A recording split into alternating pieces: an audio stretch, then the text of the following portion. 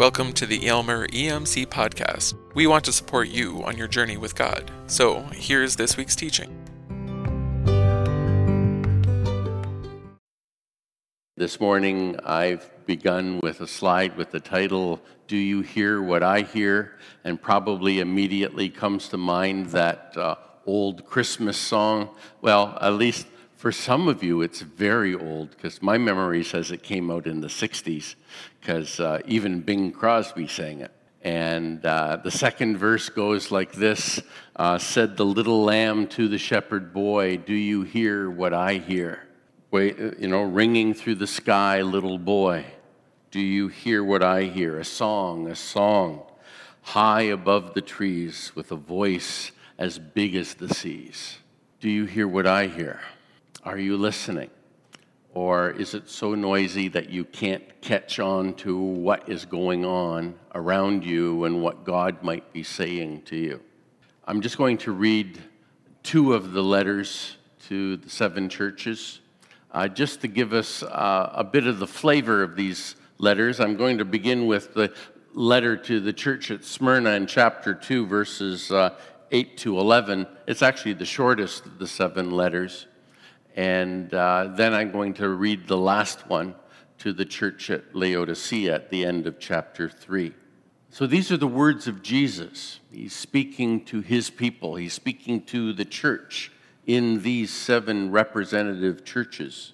And Jesus says, "To the angel of the church in Smyrna write, these are the words of him who was the first and the last, who died and came to life again. I know your afflictions and your poverty, yet you are rich. I know the slander of those who say they are Jews and are not, but are a synagogue of Satan. Do not be afraid of what you are about to suffer. I tell you, the devil will put some of you in prison to test you, and you will suffer persecution for 10 days. Be faithful, even to the point of death, and I will give you the crown of life. He who has an ear, let him hear what the Spirit says to the churches. He who overcomes will not be hurt at all by the second death." To the angel of the church at Laodicea write, "These are the words of the Amen, the faithful and true witness, the ruler of God's creation. I know your deeds, that you are neither cold nor hot. I wish you were either one or the other. So because you are lukewarm, neither hot nor cold, I am about to spit you out of my mouth. You say, 'I am rich, I have acquired wealth, and I do not need a thing.' But you do not realize that you are wretched, pitiful, poor, blind, and naked. I counsel you to buy from me gold refined in the fire, so that you can become rich, and white clothes to wear, so you can cover your shameful nakedness, and salve to put on your eyes, so you can see. Those whom I love, I rebuke and discipline. So be earnest and repent. Here I am. I stand at the door and knock. If anyone hears my voice and opens the door, I will come in and eat with him, and he with me. To him who overcomes, I will give the right to sit with me on my throne, just as I overcame and sat down with my Father on his throne. He who has an ear, let him hear what the Spirit says to the churches." A couple of years ago was the first time I've ever had a hearing test. I know occasionally I have difficulty with I always have a preference for the piano or any instrument that accompanies me on my right side. I've always sensed that the left ear wasn't quite the same, probably with some hearing damage from driving tractor as a child, looking over my shoulder while cultivating corn or something like that. Those old tractors were pretty noisy. I know I have difficulty if there's a lot of background noise and my wife is trying to get my attention. But I had my test, and the audiologist said I did very well. So now I have no excuses when Gloria says, "Didn't you hear me?" Well, yes, I did, dear. Hearing. It's very important. It's hard to live life without it. I don't know how I would cope if I couldn't hear or I couldn't sing. I think it would drive me mad. Sometimes our hearing gets very confused. I recall a telephone conversation in our early years on Manitoulin Island. We were living in the little parsonage in Spring Bay at the time because when my first 4 years, I pastored both churches on the island simultaneously. And then eventually the two churches became independent from each other. So the early years we were in Spring Bay. And I recall one day it was supper time. And in the middle of supper, the phone rang. And it was one of these old dial-up phones mounted on the wall, nothing like the cell phones that our young people are so accustomed to these days. And one of my sons jumped from the table and answered the phone. Hello? I beg your pardon? What did you say? Could you say that again, please? Dad, can you talk to this guy? I can't understand him. So I went to the phone. It was Norm. He was the shop manager at Manitoulin Chrysler, and he was calling to let me know that my vehicle was ready. And I said, thank you, I'll pick it up first thing in the morning. And then I said, by the way, when my son answered the phone, what did you say to him? Oh, I just asked him, would Ray be in? Okay, thanks a lot. See you tomorrow morning. So I got off the phone, turned to my son. I said, when you answered the phone, what did you think the other guy, what the man was saying to you? Oh, I thought he asked if I was Arabian. Hearing does that. And he was very confused. Here, Jesus speaks to us in these 7 letters. And through these 7 letters, the most consistent feature, the feature that is repeated word for word every time, is let him or let the one who has ears hear or listen to what the Spirit is saying to the churches. Jesus is speaking. What does Jesus say to us through these 7 letters? I'm just going to give a very quick overview, kind of like I'm giving you the big picture. When we get, and particularly when Brian gets into the 7 letters and looks at them individually, he'll be looking at all the particular details, because there are details in these letters that can't be overlooked, and yet there's this a large overarching tenor and theme to them. And so I just want to look at that this morning. So what does Jesus say to us in these letters? The first thing Jesus says to you and to me and to all those who read these letters and listen to them is he says, I know. I know. He says, I know your deeds. He mentions that in 3 of the letters. He says, I know your hard work and your perseverance. I know your love and your faith, and again, your perseverance. I know your reputation. He says, I know that you are neither hot nor cold. I know your affliction. I know your poverty. I know where you live. I'm not sure how you respond right now if people ask you, where do you live? And you have to answer, I live in Elmer. The news, your notoriety is such that you might wish to say you live somewhere else. And yet Jesus knows where you live. He knows the situation in which you live. He knows what you are facing, what you have to cope with. He knows what stress and strain you feel because of COVID. He knows where you live. And he knows your weakness. It's a real comfort that Jesus knows. Sometimes we kind of feel like the secretary bird in the cage in The Lion King. Nobody knows the trouble I've seen. Nobody knows my sorrow. Oh, Jesus knows. Jesus knows very intimately where you are, where you live, what you're facing. He knows all about you. The second thing that Jesus says to all of us in these letters is simply summed up in this word, repent. Repentance, a 180-degree turn, an about-face in our lives so that we conform to the will of God. One author has described repentance as a way of life, and that it is characterized by an attitude of unconditional willingness to change. Isn't that what the gospel calls upon us for? It's always molding us. It's always shaping us. And so unconditionally, we let the gospel do that in our lives. Again and again, in 5 out of these 7 letters, Jesus calls upon them to repent. There's a whole list that you can see on the screen there. He knows what they have done. He knows where we fall short. He calls upon us to repent. Or in one case, he kind of duplicates it by saying, wake up and repent.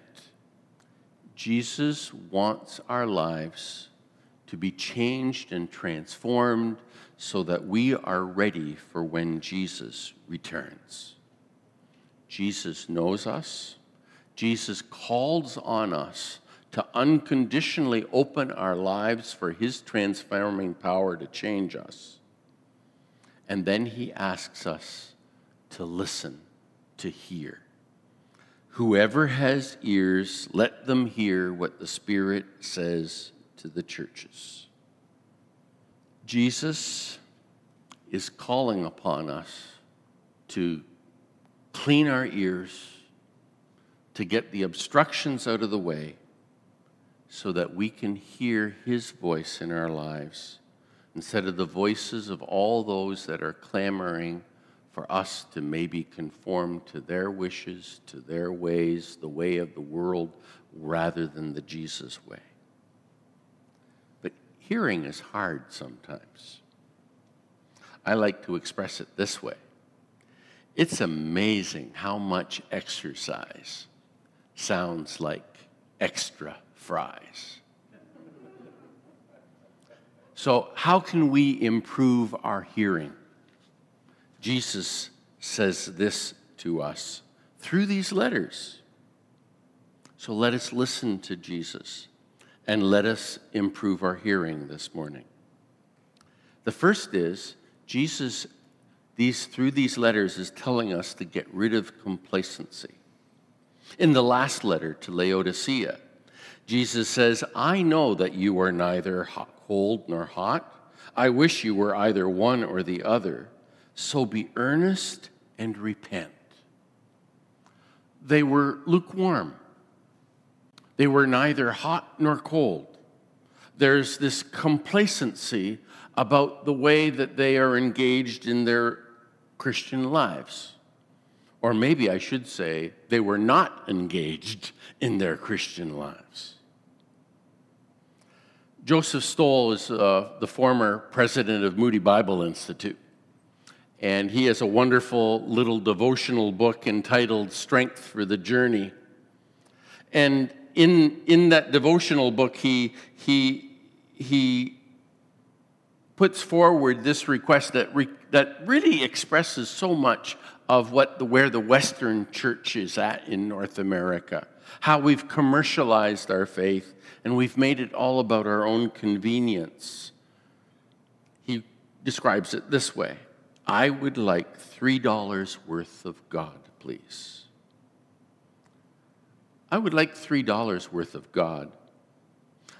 Please, not enough to explode my soul or disturb my sleep, but just enough to equal a cup of warm milk or a snooze in the sunshine.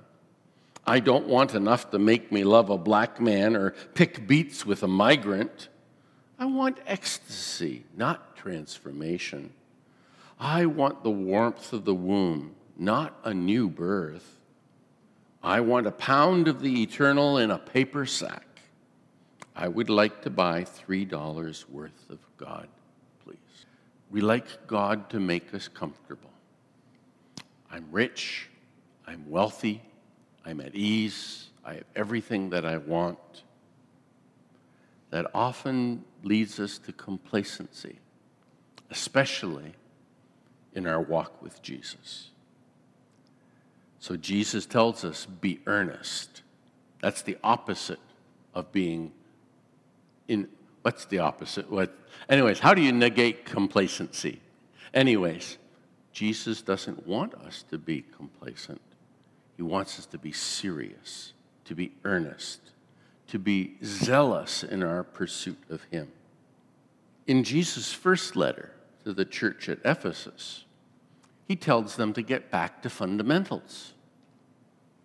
He says, yet I have this against you, you have forsaken your first love. Remember the height from which you have fallen. Remember and do the things you did at first. The things at first, the fundamentals, the foundational things. How's your quiet time? What's your walk with God like? What's your intake of Scripture? Your prayer time? Are you just saying prayers, or are you engaging with Christ in his presence? When God's Spirit speaks to you, does he always agree with you? Or do you find that he needles you and he pushes you and he prods you and he leads you to new things that are not your own thoughts? We need to get back to the fundamentals in our lives. He says to remember them and to do them. Those things improve our hearing. To another church, Jesus' advice to improve their hearing is obey what you know. He says, remember therefore what you have received and heard. Obey it and repent.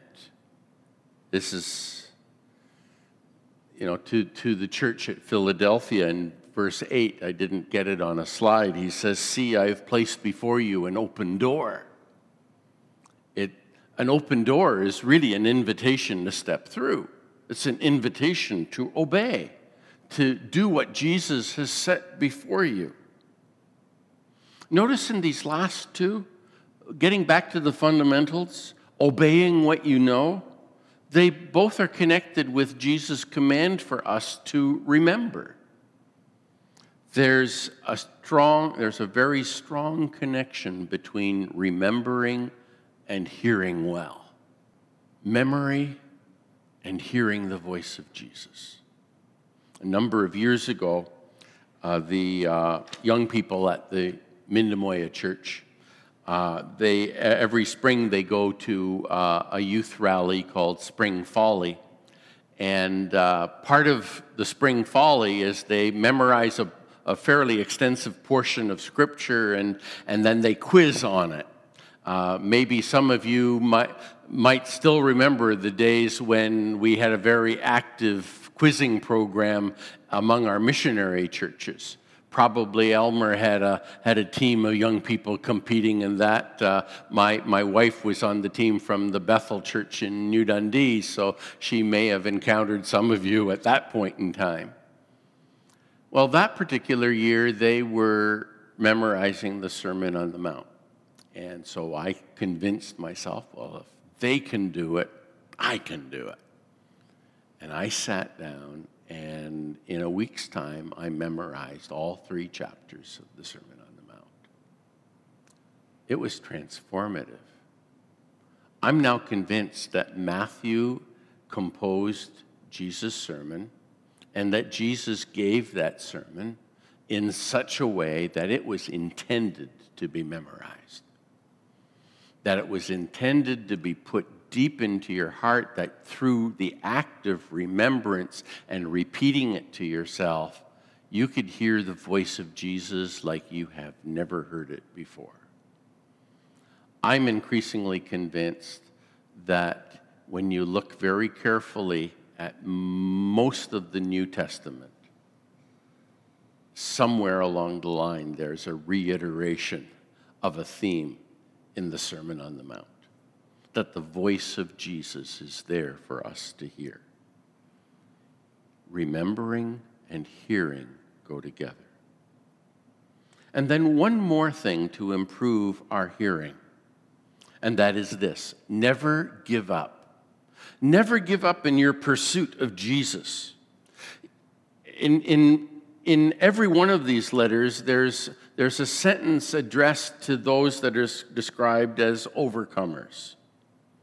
So, for example, in chapter 2 and verse 26, he says, "To him who overcomes or conquers and does my will to the end, I will give authority over the nations." This doing his will to the end is connected with that whole thought of never giving up. It describes what it means to be a conqueror or an overcomer in Christ. Grab a hold of that word overcomer or conqueror. It's one of the most important words in the whole book of Revelation. It repeats itself in many different contexts. I believe it already has occurred in the introduction in chapter 1 because Jesus is the ultimate victor. He's the ultimate conqueror. It's repeated through all the rest. And every one of these references to conquest is connected with a promise. I'm not going to elaborate on those because that's Brian's job when he gets to the individual letters. But to hear what those individual letters say, that common theme of being a victor in Jesus Christ is critical to us. We see it. This whole idea of being an overcomer or a conqueror repeated, for example, in chapter 12 and verse 11. There it says they overcame or they conquered or were victorious over Satan the dragon by the blood of the Lamb and the word of their testimony, and they did not love their lives so much as to shrink from death. They were not going to give up. They were tenacious in their pursuit of Jesus. When we pursue Jesus, we hear much more clearly. If we're complacent, for example, as we've seen before, then our hearing becomes dull. They didn't even shrink to the point of death. In Romans 8, Paul says that neither life nor death, angels nor demons, the present or the future, that is, present or things to come, things in the earth and things under the earth or any other thing, can they separate us from the love of God that is found in Christ Jesus? No, they can't. Because in Romans 8:37, we are told this, that in all these things we are more than conquerors through him who loved us. We've spent a lot of time already this morning looking at the theme of listening to Jesus, of hearing him. But there's one more thing we need to hear when we hear the voice of Jesus. As we go through these 7 letters, we note that there is a growing sense of urgency in the voice of Jesus. We see this growing urgency as we progress through them. And so here's the listing of how Jesus communicates this urgency. In his first letter, he says to the church at Ephesus, "I will come." But in the third letter, he now says, "I will come soon," and fight against those who are opposed to Jesus in the gospel. When we get to the fourth letter, things are getting much more serious. He's dealing with a person who's named Jezebel and her followers that are undermining the gospel and dragging the church down. And he says that, "So I will cast her, Jezebel, on a bed of suffering, and I will strike dead those who follow her." The whole idea of "I come" is really implied with that. I will come and I will do this. In the letter to the church at, I believe, well, My memory fails me, so I won't even try. But it's the first letter in chapter 3. He says, I will come like a thief. Sudden, unexpected. There's an urgency coming. Because when we get to the last letter, Jesus says, here I am. I stand at the door and knock. There's this progression. I am coming. I'm coming soon. I'm coming like a thief. Here I am at the door. Jesus says in the last letter, in chapter 3, verse 20, here I am. It's no longer I am coming. It's here I am. Actually, it's rendered as behold. It's a word that really kind of just grabs you by the shoulders and shakes you and says, now look at this. Here I am. I stand at the door and knock. If anyone hears my voice and opens the door, I will come in and eat with that person and they with me. I want you to note something. We almost universally quote this verse as a salvation verse, don't we? But this verse is written to a church. This verse is written with the presupposition that these are Christians who are receiving this letter. This sense of urgency that Jesus is pressing on us here already in the 3rd chapter of Revelation, it's addressed to you and to me. It's not something that's for them, if you want to think in us and them terms, which is usually a pretty foolish way of thinking anyways. But it's written to Christians. It's meant as a wake-up call for you and for me. I stand at the door. James, in his letter, at the end of verse 9, says this, the judge is standing at the door. That's a reference to Jesus. And it's written to brothers and sisters in Christ again, telling us that, we're in the way we conduct our lives, we're shutting out our ability to hear him in our squabbling and grumbling with one another, and we're setting ourselves up for judgment, and the judge is standing at the door. In chapter 2 of Revelation, Jesus once again says this to the churches when he comes in judgment on Jezebel and her followers. Then all the churches will know that I am he who searches hearts and minds, and that I will repay each of you according to your deeds. Ooh, those are powerful words, aren't they? Those are words of judgment. You realize the gospel's all about judgment? Jesus took our judgment on himself when he went to the cross, didn't he? When we repent, we're responding to God's word, and we're judging ourselves according to God's word, and we make a change. When we confess our sins, we are pronouncing judgment on ourselves. We are agreeing with God. If anyone confesses his sins, that if we confess our sins, he is faithful and just and will forgive us our sins and cleanse us from all unrighteousness. But to confess means we agree with God that our judgment now is the same as his. And when our Lord forgives us, you realize that's an act of judgment too.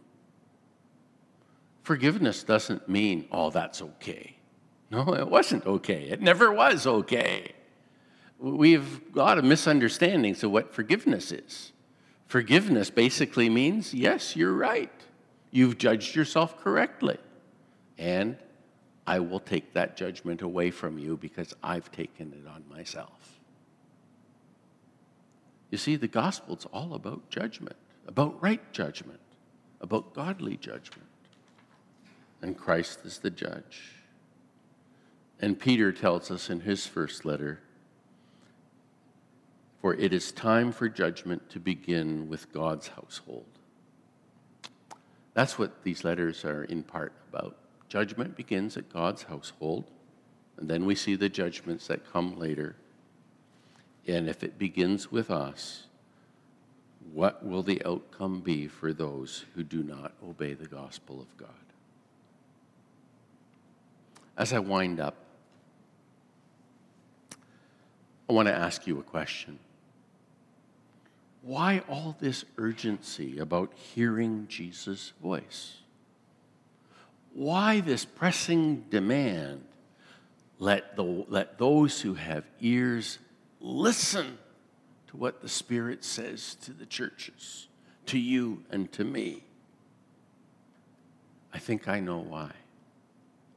And Revelation tells us why. You see, these letters are written to the bride of Christ, right? The bride is central to the message of the book. The letters are addressed to the bride. The whole book is really one big prophetic letter written to the bride.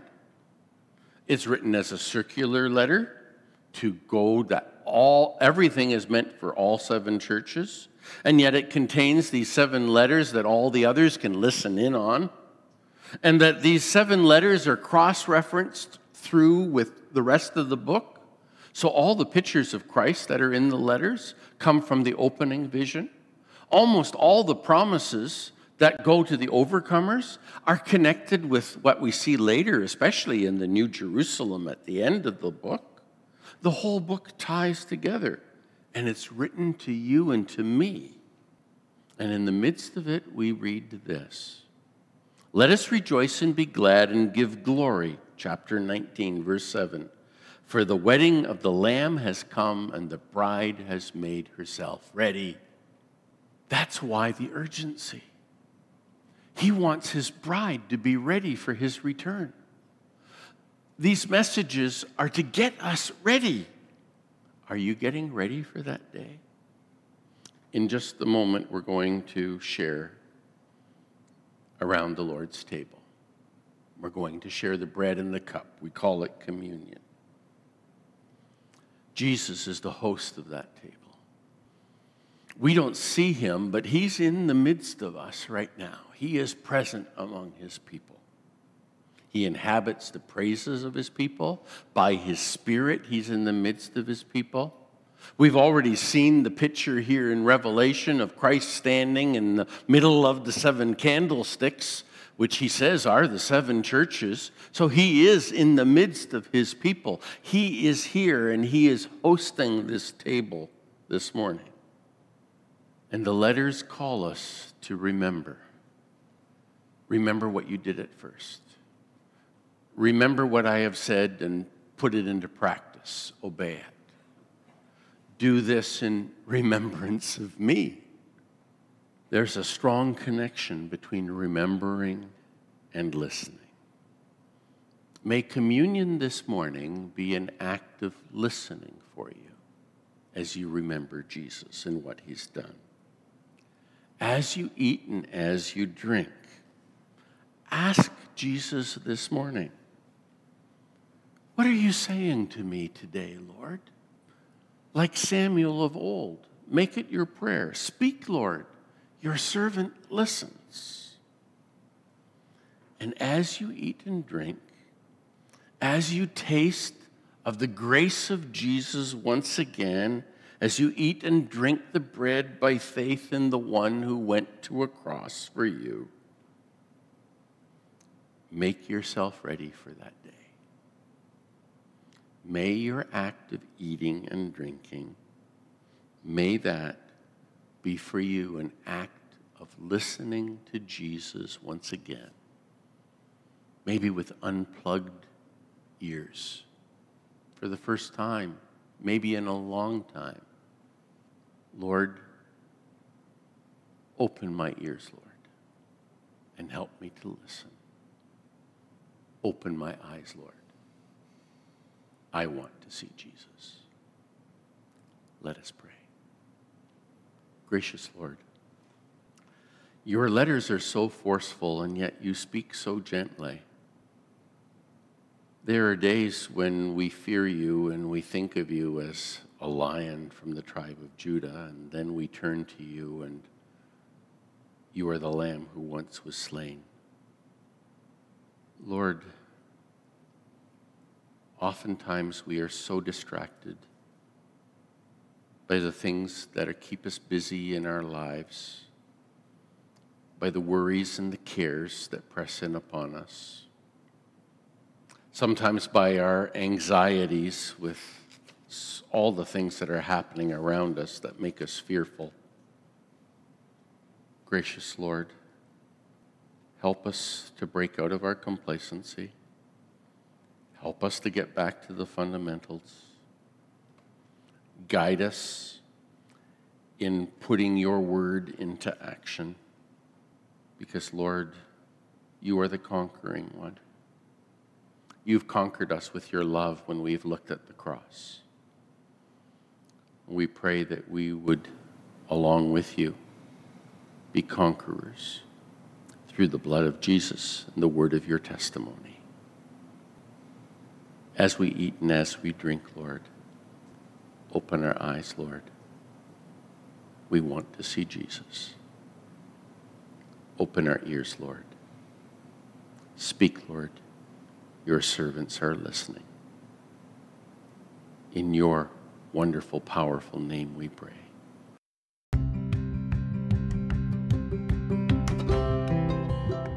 Thanks for listening. We invite you to follow Jesus with us and join us on mission with him.